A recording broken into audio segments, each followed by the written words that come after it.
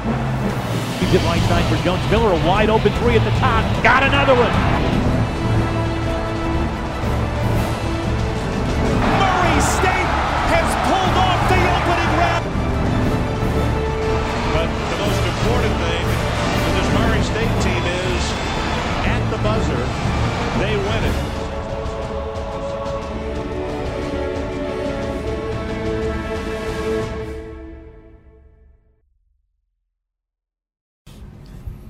Welcome into the third and final Racer Rundown podcast of the fall semester. It is Blake Sandlin, sports editor of the Murray State News here, joined by Gage Johnson, senior writer, and and Adam Redfern and Keenan Hall, our soccer and rifle beat writers. Good job, Blake. Yeah, That's what I do. I remembered my job. I do tennis in the spring, too. That's right. Well, we'll see. Haven't fired you by then. Okay, so Merry Christmas, you're fired. So as the semester winds down, we have a few sports still going on. Men's basketball obviously just ramping up, same with women's, and volleyball starting to wind down with their could-be final game coming on Friday. But we're not going to jinx them. Let's start with men's basketball. Obviously, I'm sure you all watched the game. Oh, yes. Alabama on Monday. Big basketball. 72-78 game. Forgot my stat sheet. Interesting fact about that game, Blake. John Morant has been pressed with murder charges for dunking on that guy. Yeah. He absolutely ruined his career. Yes. And, On three guys. it was Pretty much. collective. So it's 60% of the other team. That's some Right. math. Yeah. I mean, obviously, John Morant was the focal point of this game, and I think really stole the show from the whole fact. I don't think any of us really cared that Alabama won, considering just how pronounced Ja was in this game and how he kind of burst onto that national scene. Yeah, and we played close the entire game, so Sure. it was never like Alabama had a 20-point lead and murdered, and John Morant got like a useless dunk. I mean, the dunk it was at the end of the game where they were down 6. Right.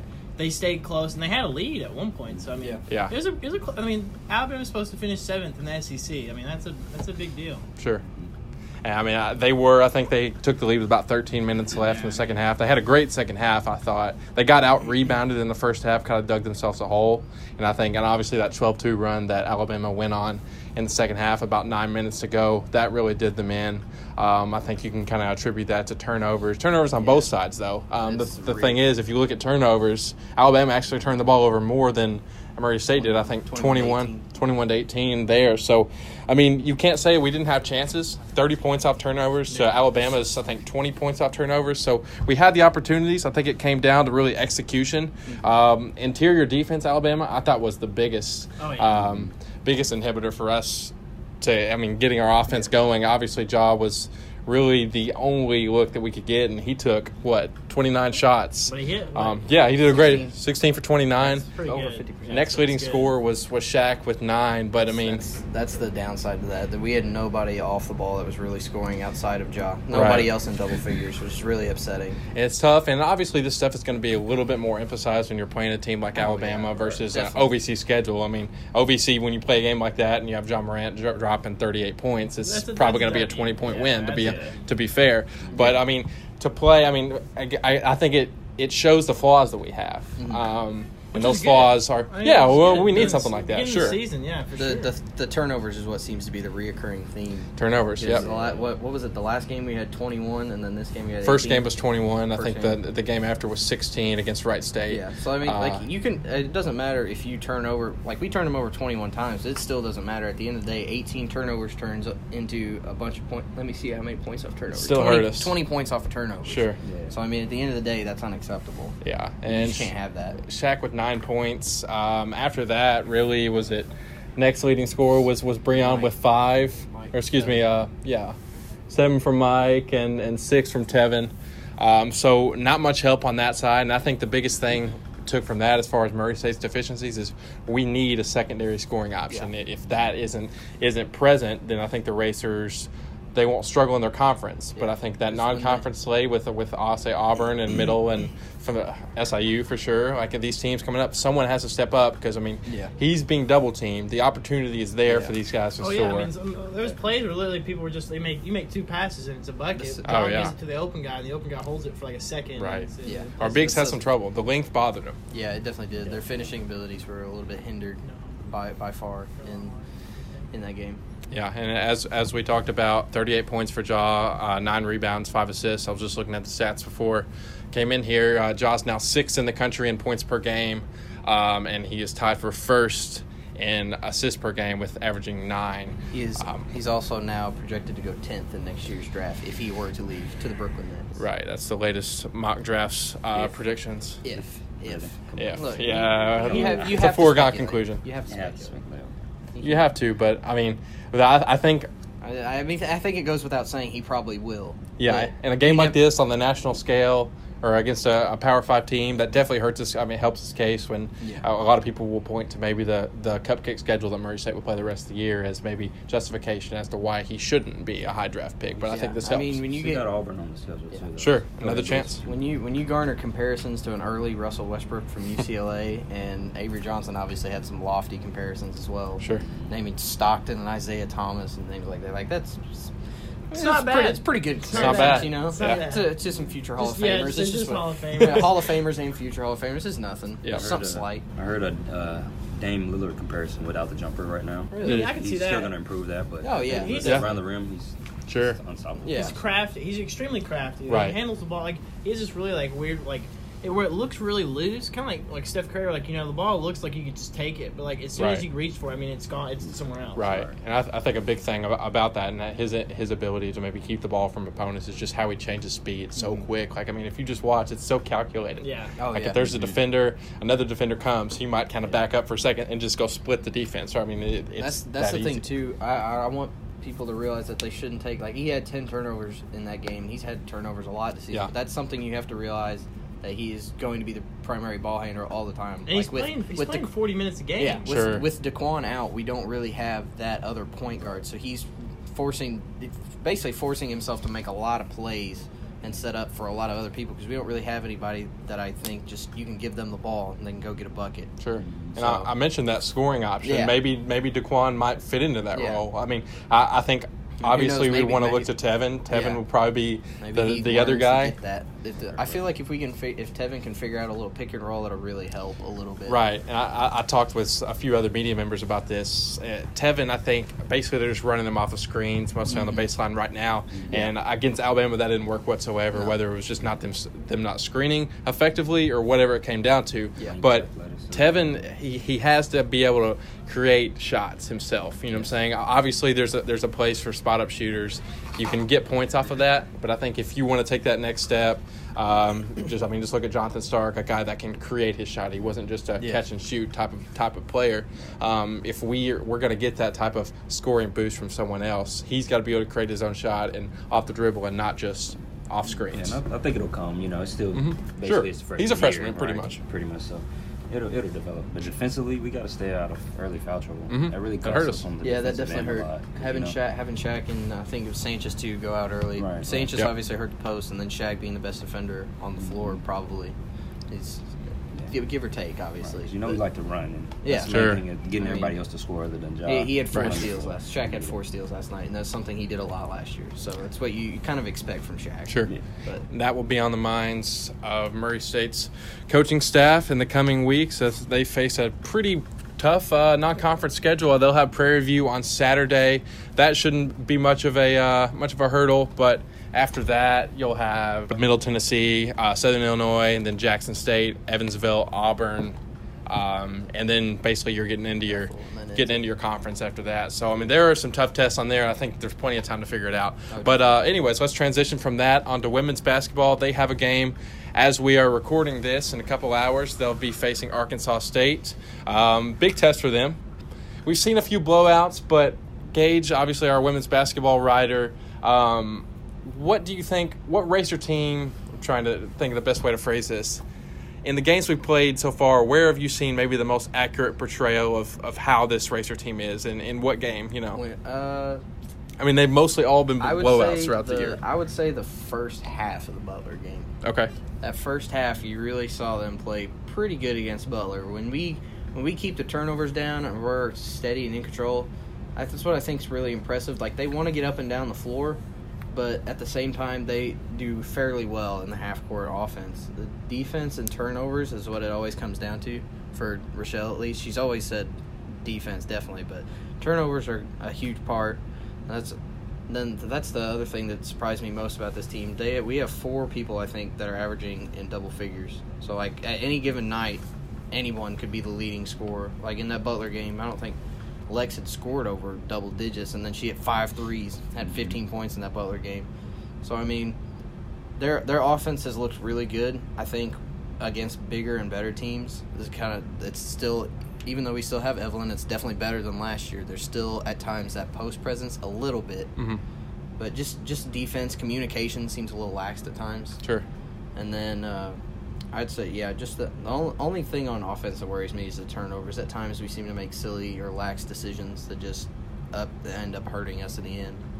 But this game against Arkansas State should be a dub because they lost to Lipscomb. They're 1-4. They lost to Lipscomb, and the last game we played was Lipscomb, and we beat them by 36. Yeah. So we haven't really had a true test other than Butler. Yeah, I wouldn't say, because considering it's over 20, we've won by more than 20 every game except for Butler. Sure. So, and I mean, they'll be facing a tougher schedule in the games to come. Looks like Illinois. We actually lost to this team last year, so I'm interested to see. We lost to Alabama A&M last year, so I'm interested to see what they do. They're 1-3 this year, so I mean it could just be whatever. But they also lost to Illinois by 28. 10-point win against Tennessee State for Alabama A&M. They also lost to Lipscomb, so there you go. Interesting. Yeah. That's women's basketball right now. Let's speak a little bit of this. Macy Turley, her second Freshman Player of the Week honor, OVC just announced today. What kind of effects has she had on the court this year, and like in what ways is it different to the point guard play we had last year? I mean, last year, I don't know that you had a true point guard last year, to be honest. Like, Janika played the role, obviously, but KJ also took up the ball a lot. So I don't think you really. It was more just give it to KJ. Yeah, I don't think Janika really got that chance to play a true point guard role. Mm-hmm. But regardless, when Macy Turley's on the floor, they're a better team. She is extremely efficient outside of her struggling shooting game against Butler, but she is very poised and runs offense extremely well. They seem more calm and more fluid when she's on the floor on offense. Mm-hmm. And that's just the big thing that she's brought. And then she's also a scoring threat, just like any other of them. She's one of the 4 that averages in double figures. So, 14 points a game, second leading scorer behind Evelyn. So when you have her on the floor, they're just way more efficient, and she's a floor general. Sure, and I mean, it speaks. I mean, obviously we're 3-1 right now, and maybe haven't played the toughest schedule, but it speaks to, how much of a difference that collective approach to scoring has over maybe that. Here, KJ, take the ball and work your magic and score, face double teams, whatever. I think she's definitely benefited, too, for having Janika. When they're on the floor together, they can also kind of co-run the offense a little bit. Yeah. And I think that's something she can learn a little bit from Janika, which is nice. So, I mean, that definitely helps. And then having that post presence, too, now with Evelyn helps, too. Spreads the floor, definitely. So, that's huge. And then Lex being a great shooter has also obviously helped. One thing to notify everyone, Macy Gibson, season-ending surgery. Is her, I think, ACL or meniscus, so we're not for sure, but I want to wish her a speedy recovery. She'll be out for the season. And what kind of effect, I meant to get to this, but what kind of effect does her absence have on the team? I know she was maybe going to feel a little bit of a void in the post, right? Yeah, she got to play 2 games, and she didn't log a ridiculous amount of minutes, but you saw that potential. And that was such a weird injury because it didn't look like anything serious. Right, sure. It just looked like she kind of twisted her ankle. So it was like one of those weird, like she came down weird, and it didn't look that bad. And then it wasn't until I think a week later they announced it. But she can shoot a little bit. She's got a little bit of a jumper, and then she done fairly well on the post so far. She's poised to have a good career here, I think. Sure. Do you see Sakia Mack stepping up more now? She's out now. Yeah, she has in the few games that she's been gone. She's gotten to get a little more playing time. And Sakia's smaller in terms of height, but she can hold her own in the post, and I like watching her. She goes hard. So from women's basketball, we will transition to volleyball. I think the last of our active sports, if I'm correct, going on as everything starts to wind down. Volleyball on Sunday announced they will be heading to the University of Kentucky to play in the first round of the NCAA tournament. The Wildcats are the number 10 seed in the tournament and are currently on a 21-game win streak after sweeping the whole SEC. So obviously a tall task for the Racers. What's our win streak at? Murray State is on a 16-game win streak at the moment. Another hot team, obviously, but they're going to face a tall task in the Wildcats come Friday in Lexington. Adam, I know you haven't covered this team all season long, but, I mean, you've been around enough and to see kind of how they play, and you've looked at this Wildcat team. What kind of challenge does this pose? Kentucky is a great team. They, like you said, 21 Confirmed. games. Yeah, confirmed. Big volleyball team over there. Their overall record's 24-4. They had a bunch of early season losses where I think they're kind of filling the team Just out. like us, I guess. Yeah, they were filling the team out, trying to get everybody in the right spots. Their closest, they had a 3-2. Their only, the closest SEC game they had was 3-2. So, I mean, full 5 sets, but that was one game in the entire SEC play. The last 9 of their 10 SEC games, they won 3-0. So, I mean, they're looking pretty strong. They have some really good upperclassmen in the hitting, on the attack department. They got Leah Edmond from Lexington, hometown girl. She has 461 kills this season. I mean, that's good. It's not bad.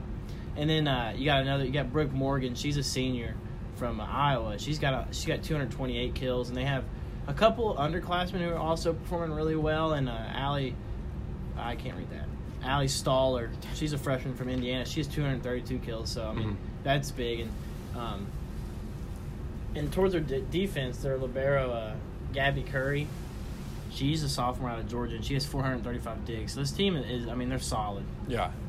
Offensively, defensively, they seem well-rounded. Murray State's going to have to play one of their best games of the year to compete with Kentucky. I mean, it's plausible. Anything can happen, of course, but this is a big task. They're 18-0 at home. I mean, they haven't lost, and like I said, their closest game was a 5-set game, and it was only one. It'd be different if they had multiple 5-set games. They seem to be on a roll right now, and Murray State's on a roll as well. I think for Murray State to win this game, Daisha Brown, Justino, and Fernando's, the 3 names you hear the most when you think about Murray State volleyball, they're going to have to play out of their minds, along with the supporting cast of Rachel Holthouse and Ashley McBee, the setter. So I mean, it'll be fun to watch. Yeah, speaking with a couple of media guys, I think that they told me that these two teams played in the spring, and I think the Racers won a set.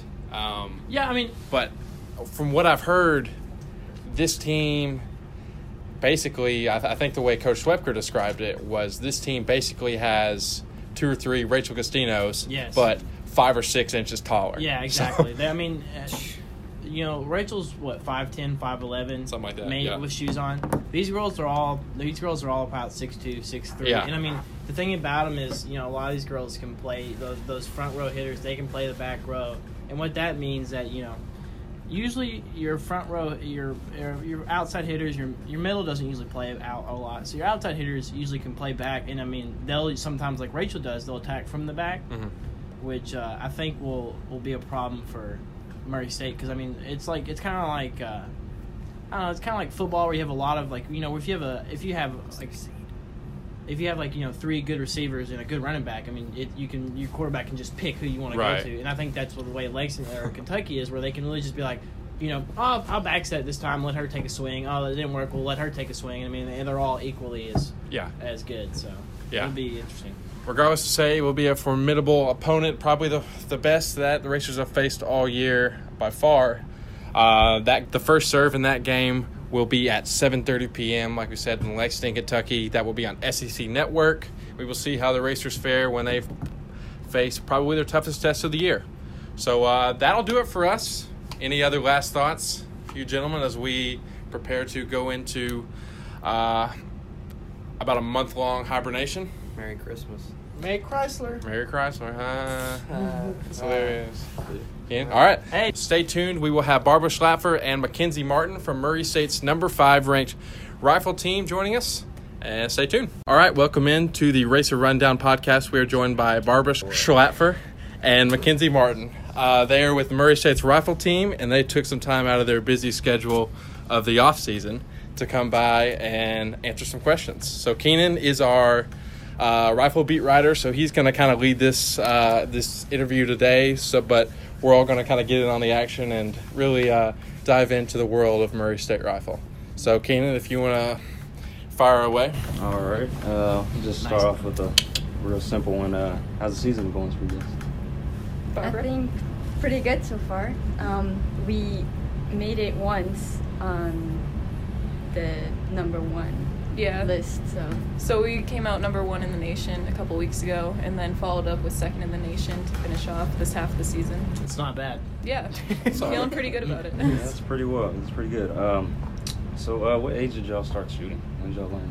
Did y'all like shooting rifles? I don't know. I think I was 14. How old were you? I was about 9. Actually, I started off like super young with hunting with my dad. And so at a really early age, like 5, I was asking for a gun. My mom didn't really like that. So she was like, keep her away. And finally my dad decided that, you know, he thought I was responsible enough and got me a gun for Christmas. So I went down to the rifle range and ran into the junior program there. So that's kind of what got me going. Cool. What gun was it? It was a shotgun, and I immediately turned around and said, I want a rifle. Yeah, like, that's enough of that. That's a good one. And how did you start off shooting, Barbara? It's also a family thing. So I always played soccer, and then my uncle actually suggested that I start shooting rifle, just like once to try it. And then I wasn't too bad in it, and I kind of just kept going. I got into the national team, or the junior national team, and I don't know, it just kind of happened. Snowball. So at what point did you guys realize that you wanted to do that and do it at Murray State here? So when I was really little, I saw all the older kids getting better and better. But no one quite in my area was good enough for like collegiate shooting. So it wasn't until I started going to like big national matches that I ran into the collegiate shooters, and they would just dominate the whole game. And so that's when I really realized that, you know, my goal wasn't beating, you know, the kid in my area anymore. It was trying to get to the top. And so from that day, I think I really realized that that's what my ultimate goal was to end up in college and get a scholarship. My story is kind of different. Yeah. So in my country, you don't really have sports connected to a university or anything. So there's no such thing as university sports.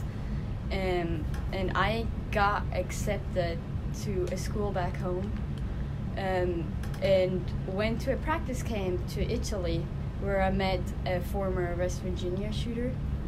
And she like kind of talked to me, and then she was like, yeah, well, you're not too bad.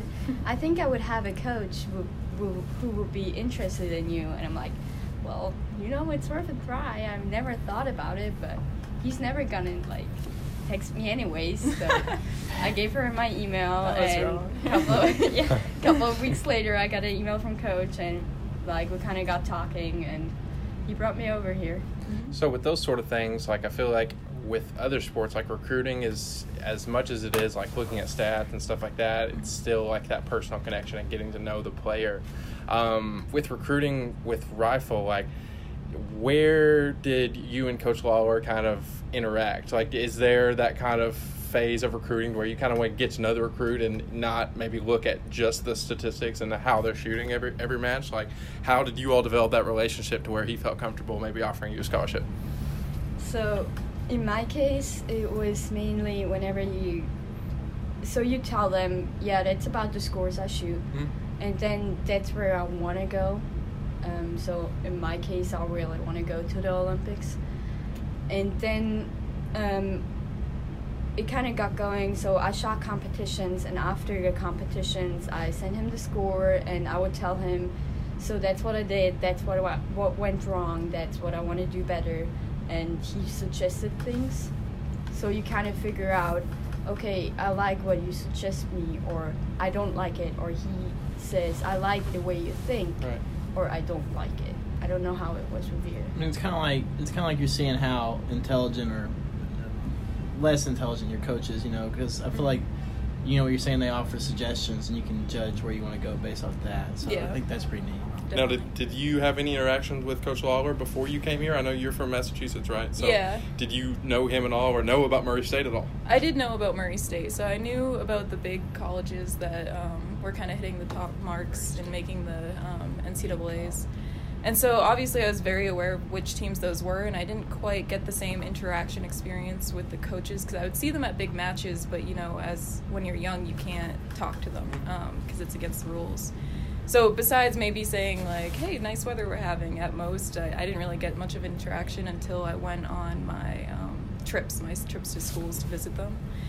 And I was really lucky to get, like, 4 or 5 trips, so I used my maximum amount of trips that I could take and visit schools. And I found that when I visited Murray State, I was a little bit miffed because, you know, I really liked the feeling of Murray State, and it's a small town school, and, like, I really enjoyed that, and it felt like home. But I felt like it wasn't the top chart school for rifle, and I was really looking for somewhere that would boost me. And so I was really concerned about that. So, you know, I had a conversation with Coach where he sat me down and we started looking at scores for the whole team. And it really dawned on me that this team was way better than anyone knew. So that's how, it wasn't surprising to me at all my freshman year when me and Barbara came onto the team. We jumped up to, like, what, 4th in the nation by the end of it, I think? We came out of NCAA's 4th. Yeah. And I think No, before we were that, third. We had Third. gotten a championship medal or whatever. Mm-hmm. And so, sorry about that. No, That was fine, really yeah. surprising to me because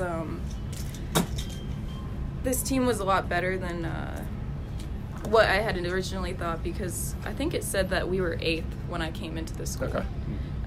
So, you know, I realized that the team was a lot better than what I had seen them actually shoot. So that's why I decided to come to Murray, because I realized the team and the coach were pretty extraordinary. Sure. It's pretty impressive there. And I know at one point this season, Barbara, you were leading the nation in small bore average as well. And Martin McKenzie, you just left Guadalajara, Mexico, shooting for our national team. You want to speak on that a little bit? Yeah, so over this past semester, I've kind of traveled a lot to some World Cups. I started off in Changwon, and then I went to Munich, Germany, and then back to Changwon again for the World Championships. And I just finished that season in Mexico, as you mentioned. We did really well out there. We came in first for women's prone and first for women's 3 position, which is 2 divisions that are Olympic matches. That was really eye-opening. I think this whole semester going to these different places and really seeing the different cultures, also the different cultures in shooting. I think Barbara's had this experience because she's shot internationally for her team. And I don't think I quite understood the level that you can get to in shooting until I went to these matches, because you really see how deep competitors go and how intense they are. And I think that really helped my edge this season, is seeing that and wanting to just strive to something new. How many, like, international matches do you all do, like, individually during the season? So this was a little abnormal because I had qualified earlier in the summer for all of these, and so it was one of these big qualification matches that actually qualified me for all of them. It doesn't usually work out Gotcha. that way. So this is my first season ever shooting internationally. I'm not sure about Barbara. I shoot internationally since I'm probably 16. Okay. More in, like, the smaller competitions, and I think since 4 years I do bigger ones. So in 2015 I was at the Universiade, which is the Olympic Games for students, and ever since then I always did the student world championships, not the world championships that she did. In my case, it's just my national team doesn't like to send me anywhere because they can't see me enough. Gotcha. So they would like to see me more compete at regional competitions and not only over here. It's a little bit complicated if you live away Yeah. so far from. your So are country. those funded by the national team? Like, how are you all able to travel and do some of these tournaments? So all of my competitions were funded by the national team. So Gotcha. I made what they kind of call a minimum score. So I hit that twice, so I was fully Okay. funded. So that meant that they would pay for it. Cool. Same with you? Mostly. So that's the way it goes with World Cups. But all the student competitions, they're funded 90%. So you pay 10% yourself, which is not a lot. No, yeah. So I'm speaking for myself. I've never been to one of your guys' rifle matches. It's very early in the morning on the weekends. Yeah. Usually I'm at work. I don't know about anybody else, but could y'all explain how a rifle match actually goes? Of course. Go for it, Barbara. It's a wild crowd. Yeah, very well. So for us competitors, the way NCAA does it is first we all shoot small bore. So small bore, you shoot in 3 different positions. So first you shoot 20 shots kneeling, then you change over, shoot 20 shots prone, and then you shoot 20 shots standing. Yeah, that's basically it. Small bore is a 22 long rifle. Okay, I was about to ask. Yeah. I was like, what is exactly? So it's a one-shot bolt action with iron sights, and the target's 50 feet away. So the target itself is paper, and it's a circle, and it's about like 1 inch in diameter. And the 10 ring itself is like the size of a pencil tip, so it's really small. So you can't actually see it when it's down range. You just see the shapes. So yeah, it's pretty interesting. A lot of people are pretty miffed by that because they'll be like, "How do you see the 10 with the scope?" And I'm like, "Well, I don't have a scope. You know, I'm just shooting." But it's really fun. And so air rifle comes right after that. So that's just compressed air cylinders, and those are also single shot with iron sights. And the target's a little bit closer, but I don't think it's really any easier. It's all in standing 60 shots. So. They're not really bullets. They're lead pellets. Yeah, just small lead pellets. So, what's your mental preparation like going into these matches for you? Since you guys have been such powerhouses throughout your career here in Murray State. You want to go ahead? You can start. So I think I'm gonna have my preparation is kind of a little bit different than everybody else. So I do every day. Before I go to bed, I visualize my competition. And I start that a week before the competition. So visualization is something that is very common in sports. So you imagine yourself succeed, basically. So, and then there are other things going into that. So like the way you eat, the way you sleep, that's all very important. But for me, the way I win or lose is with visualizing myself winning. I personally haven't done that in a long time. I just actually started talking to my coach about maybe starting that up again to try to, bring those scores even further up. But typically, besides just making sure I eat and sleep normal the night before, it's really the morning of the match that's kind of a big deal to me. I used to try to fight the fear of nerves, and your pulse goes up, and in shooting that makes a big difference with your steadiness.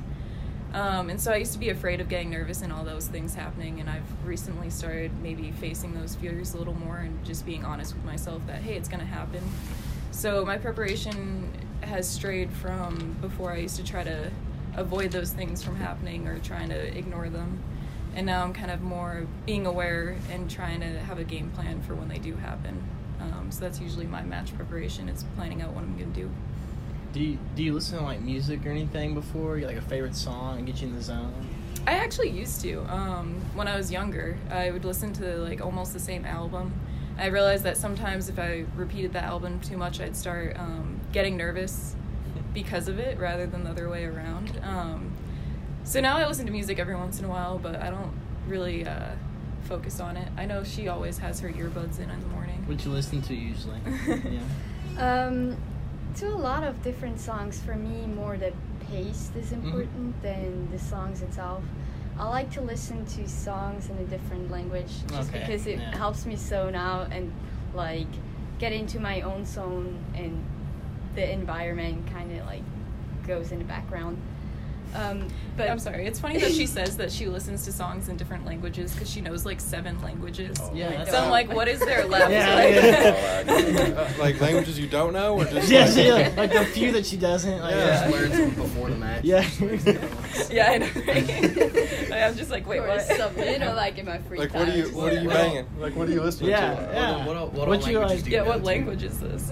I listen, like music-wise, I'm listening to German, French, Italian, and English, and Rätoromanisch, which is a native language of my country. It only does exist in my country. I'm fluent. I'm only in English, German, and my native German dialect. I speak decent French, and I understand Italian and Rätoromanisch, but I can't really speak those. I understand you if you would talk to me. I can't reply. Yeah, I struggle with English class. It was really tough for me. I didn't say pizza. It's like, Yeah, it's Italian. Yeah. So do you like look down on people that can only us peasants? Yeah, I always like one language. No, definitely not.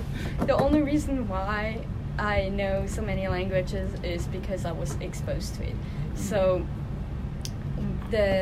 in school we learned standard German, where that's the German where everything is written in, because we don't write down our own language. It's just a spoken language. Oh, that's crazy. And then like you get into 5th grade and they're like, okay, you have to learn another language of our country, so you learn French. And then in 7th grade they're like, oh yeah, English is important, so you learn English. See, we kind of have that here. Like, I learned Spanish, but I still yes. don't really know that- Spanish. My numbers in It's a third concept grade. I just Yeah. forget about Spanish after the My class. advisor in like 10th grade was like, here, you need to learn Spanish, and I was like, muy bien. Yeah, there you go. A plus. The thing is with I was in the junior national team, so whenever you're in there, you automatically are exposed to all the other 3 national languages, because my region, so the East has Swiss German, Rätoromanisch, and Italian. And then all of a sudden we had a French coach, so he knew we speak some French, so he only spoke French with us. So I had no other choice, Oh. basically. I would definitely try to like psych out other people, you know, like go to college here, start speaking different languages to them. Yeah. Just like go to them, start. Just go cuss them out. Yeah, Competition. exactly. They like smile the whole time. Like, hey, thanks. I don't know what you said. That was a nice lady over there. That's crazy. So, just real quick, probably wrap it up here soon. But what's your favorite memory here at Murray State that you've had over the years? Oh, there are so many. Oh, I have one. Yeah. It's this year is shooting next to her because she's left-handed and I'm right-handed. Oh. You And got, so like, high we look five? at each other. No, like for real, so our sport is very obviously individual. Yeah. I mean, we're not passing the ball or anything, but this is the first time I felt like I had like a teammate experience because we know when each other are doing poorly. Like it's on our face. Yeah. And so sometimes, you know, she has a knee injury, so sometimes she's in pain and stuff, and I can see that on her face.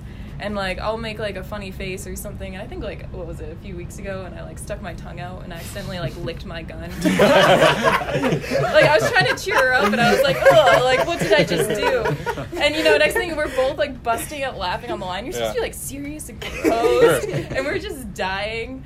And I'm like, yep, this is us now. I still remember Coach's face. Like, he walks up to the What window is to see happening? what's happening. Like, what are they doing? You guys are roommates, right? I Yeah, heard. we are. Yeah, we're roommates also too. roommates, yeah. All right, I want to talk about this real quick. Coach Lawler. I've covered rifle my freshman year. Okay.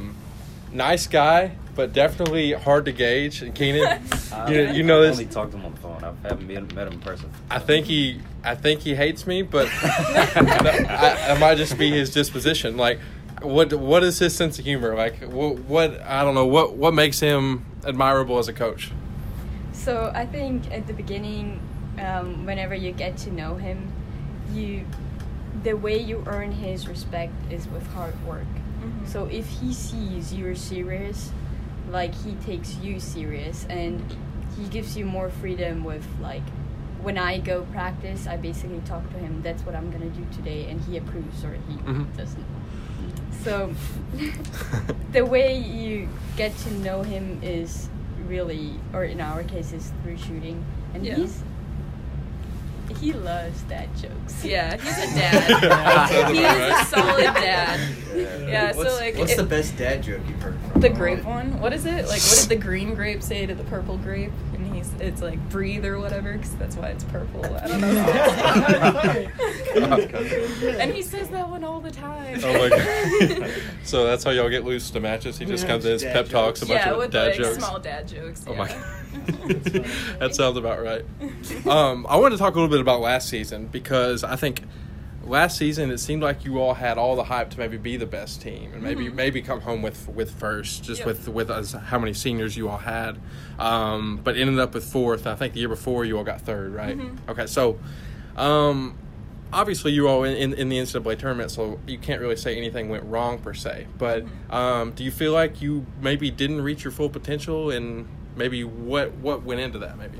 So I think to say that whenever you go into the NCAA tournament, the whole environment, there's a lot of pressure there. Mm-hmm. And you know, especially last year, mm-hmm. we knew we were every bit as good as everybody else on the line. Yeah. We knew we would have the potential to succeed. So I think we all worked very hard. We just were, in some ways, very unlucky. And to be very fair, what happened is we did not really shoot worse or much worse than we usually did, because it's a championship. Like, you're nervous. Like, you have to imagine a shooter releases a shot between two pulses of his heartbeat. So as faster your heart beats, as harder it is to do. So what happened is Kentucky just really shot much higher than their expectations. Yeah. Nobody expected them to shoot that high. So they kind of like we did perform. Yeah. Didn't perform bad, but they just did perform so much better than everybody else expected it to do. Yeah, so they jumped up there. And then I think there was something interesting about last semester where we all shot the whole season very comfortably. Mm-hmm. Where, you know, you shoot 5, count 4. So if 4 people perform well and 1 person fails, it's not a big deal, because 4 people will pull the score up. No. This season's really interesting because, you know, some days we're not all hitting like that. Maybe we'll have 2 or 3 people that aren't where they're supposed to be. And then we have days where we're all on the same page. And last year we were all very comfortable because we all knew, you know, someone else will, like, pull up the score in the end, like, if I'm not doing well. And I think it was kind of interesting because the last day, you know, we shoot 2 different relays. The first relay maybe didn't have the score that we wanted, so the second relay felt a lot of pressure in some sense. I think maybe this year might be even better in that sense because everyone is feeling that pressure constantly. So on the last day, that pressure isn't going to be a big deal because it's something we always feel. Sure. So I think in a weird way, even though it's not comfortable, maybe it's better. Sure. I've got one more question. Anything else? Yeah, I was just going to ask. I was looking at stats before I came here, and looks like, Barbara, you're you've had the highest aggregate of anyone in the country this year, which is what, 1189? Is that right? Yeah. Yes, it is. Yeah. I'm sharp. So even more than Jenny Thrasher, who won a gold medal in 2016. So my question to you is, can you win a gold medal? In the Olympics? And are you better than her? This is your opportunity to talk some trash to West Virginia. Yes. So lay it down. It is definitely a very nice feeling to see yourself quite a bit above an Olympic champion. Mm-hmm. It's just like, for yourself, it's kind of nice to see. Yeah. I think I really want to win an Olympic gold medal. So to say I have not the potential to do that would be wrong. Yeah. But because like you would not set a goal like that if you wouldn't have the feeling you could reach it. Sure. It's maybe not the time yet. Okay. So there's still a couple of more years to go till the next Olympics. So. You like asked the worst question to the most humble person. Right. But she is kicking butt. Right. She is kicking butt, yeah. Now, so you'll just, I mean, obviously 2020 will be the next Olympics, so are you training for that now then? I am. My national team doesn't, so the way it goes, the competitions that Kenzie competed in were competitions where you can win a quota place for the Olympics. So on specific competitions during the year, they will basically give out, you could call it a bed for a room in the Olympic Village. Okay. Cool. So only if your nation wins those quota places, they can send people to the Olympics. In my case, my nation hasn't won any quota spots. Her nation did in Mexico. Yep. So if my nation doesn't win any quota places, I can't go. Okay. But if we win quota places, I can compete at the end of 2019 and the beginning of 2020 for those quota places. Okay. So there's still a chance that I can make it.